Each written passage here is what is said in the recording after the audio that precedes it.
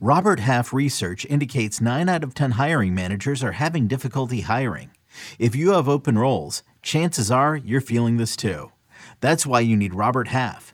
Our specialized recruiting professionals engage with our proprietary AI to connect businesses of all sizes with highly skilled talent in finance and accounting, technology, marketing and creative, legal, and administrative and customer support.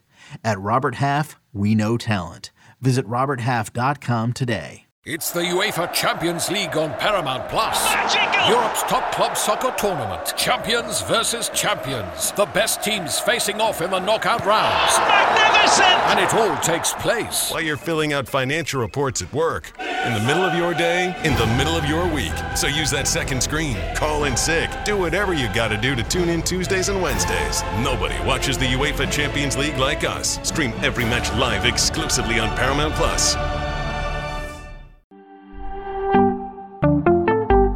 Who are the Welsh's top names in first-year player drafts? Find out next on Fantasy Baseball Today in 5. Welcome into FBT in 5 on Saturday, January 27th. I am Frank Stanfield, joined by Chris the Welsh. Popular time for first-year player drafts in Dynasty Leagues. We're going to take a look at your top 12 and start with the top 4. Wyatt Langford, outfielder with the Texas Rangers. Dylan Cruz, outfielder with the Washington Nationals. Paul Skeens, starting pitcher with the Pirates. And Matt Shaw, infielder with the Chicago Cubs. It kind of feels like maybe those top 3 are a tier. Do you think Matt Shaw deserves to be in this group, Welsh?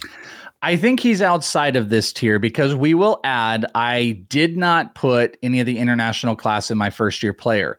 Everybody's different about this. I play in leagues, the Scott White League, that does not put international signees into the first-year player draft, but some leagues do. If we did, Yamamoto would be on this list. In fact, he would be number 2, and that would be the core 4. So in this iteration, without them on there, I think Wyatt Langford is kind of in a world of his own. Paul Skeens, if you value pitching a little bit higher, you're in a points league, he's someone you should pay attention to. I think he's in develop great. I think his changeup is a totally underrated pitch that is going to be more developed into a double-digit % usage, which is going to help with his strikeouts and all that. Fastball shape is going to go away. And Dylan Cruz has been on a little bit of a slide. I would love to be able to get into the Dylan Cruz business because I do believe he is an all-fields power hitter who is going to surprise a lot of people after he struggled a little bit at the high level. So those top guys are it. Matt Shaw is a personal favorite of mine. Most people do not have him. It is usually a Walker Jenkins. Matt Shaw, to me personally, covers a lot of spaces, power speed combo, great pro debut, and has a shot to hit the majors at some point this year, most likely at third base. So he's outside the tier, but to me, he is the leader of the pack into that next tier. 5 through 8 in your first-year player draft rankings. We see Max Clark, outfielder with the Tigers, Walker Jenkins, outfielder with the Twins, Tommy Troy, an infielder with the D-backs, and Hurston Waldrep, starting pitcher with the Atlanta Braves. This tier, or grouping rather, it features different timelines, different skill sets. Max Clark and Walker Jenkins, high school outfielders, so a little bit further away. Tommy Troy was a college infielder, so maybe we see him over the next couple of years. Hurston Waldrep, all the upside in the world, nasty pitches, but does have issues with command. Talk to me about this group. Yeah, Waldrep, it kind of might be one of the most exciting, but he's got a huge range of outcomes, kind of like in the high school hitter range. He's a huge strikeout pitcher, great splitter, but double-digit walk percentage issues. I don't know if he'll crack a rotation this year. You know, they're already setting their rotation up where AJ Smith-Shawver might not even be in it, so they could push him up. So we'll have to see if the command issues gets fixed. He could be the number 1 pitcher in the minor leagues. I love Max Clark. Walker Jenkins is usually the common upper player, 4 or 5.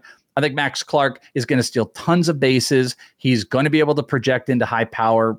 Big workout guy, optimizer, looking at a drive line type of approach, paying attention to all the analytics, and he can hit to all fields, which I love. He's shown it at the high school level. I think there's crazy upside with him. Walker Jenkins, huge power upside as well, and makes good contact. Tommy Troy, kind of an all-around good player. We're going to have to see. He's been struggling with some injuries and where the power develops, but to me, when I did my process, he kind of reminded me of a Matt Shaw light. So that's the hope that the Diamondbacks continue to develop him and he can be a true power speed combo. But this is like a really good group here in the mid first round for your player drafts.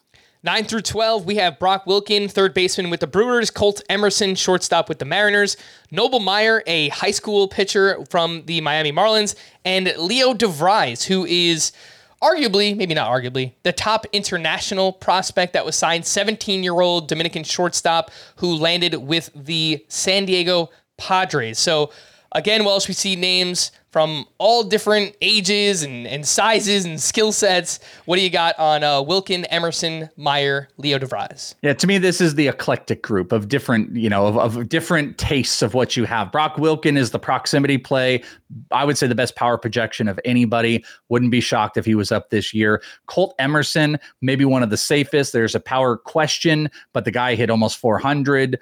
He's not going to strike out a whole bunch. He can steal some bases. Noble Meyer, I think that has the highest upside of the pitching class. I mean, getting to develop a changeup with the Marlins with a plus fastball and slider, I am all in on.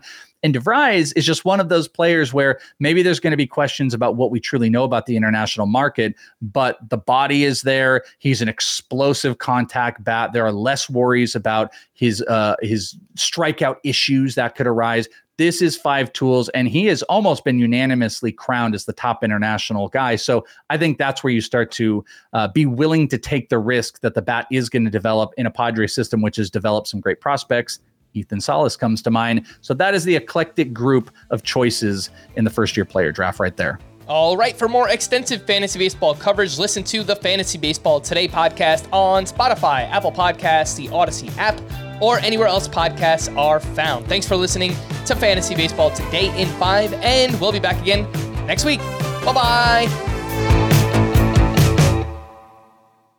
MTV's official Challenge podcast is back for another season. And so are we. I'm Tori Deal. And I'm Anissa Ferreira. The wait is over, guys. All Stars 4 is finally here. And this season takes it to a whole new level.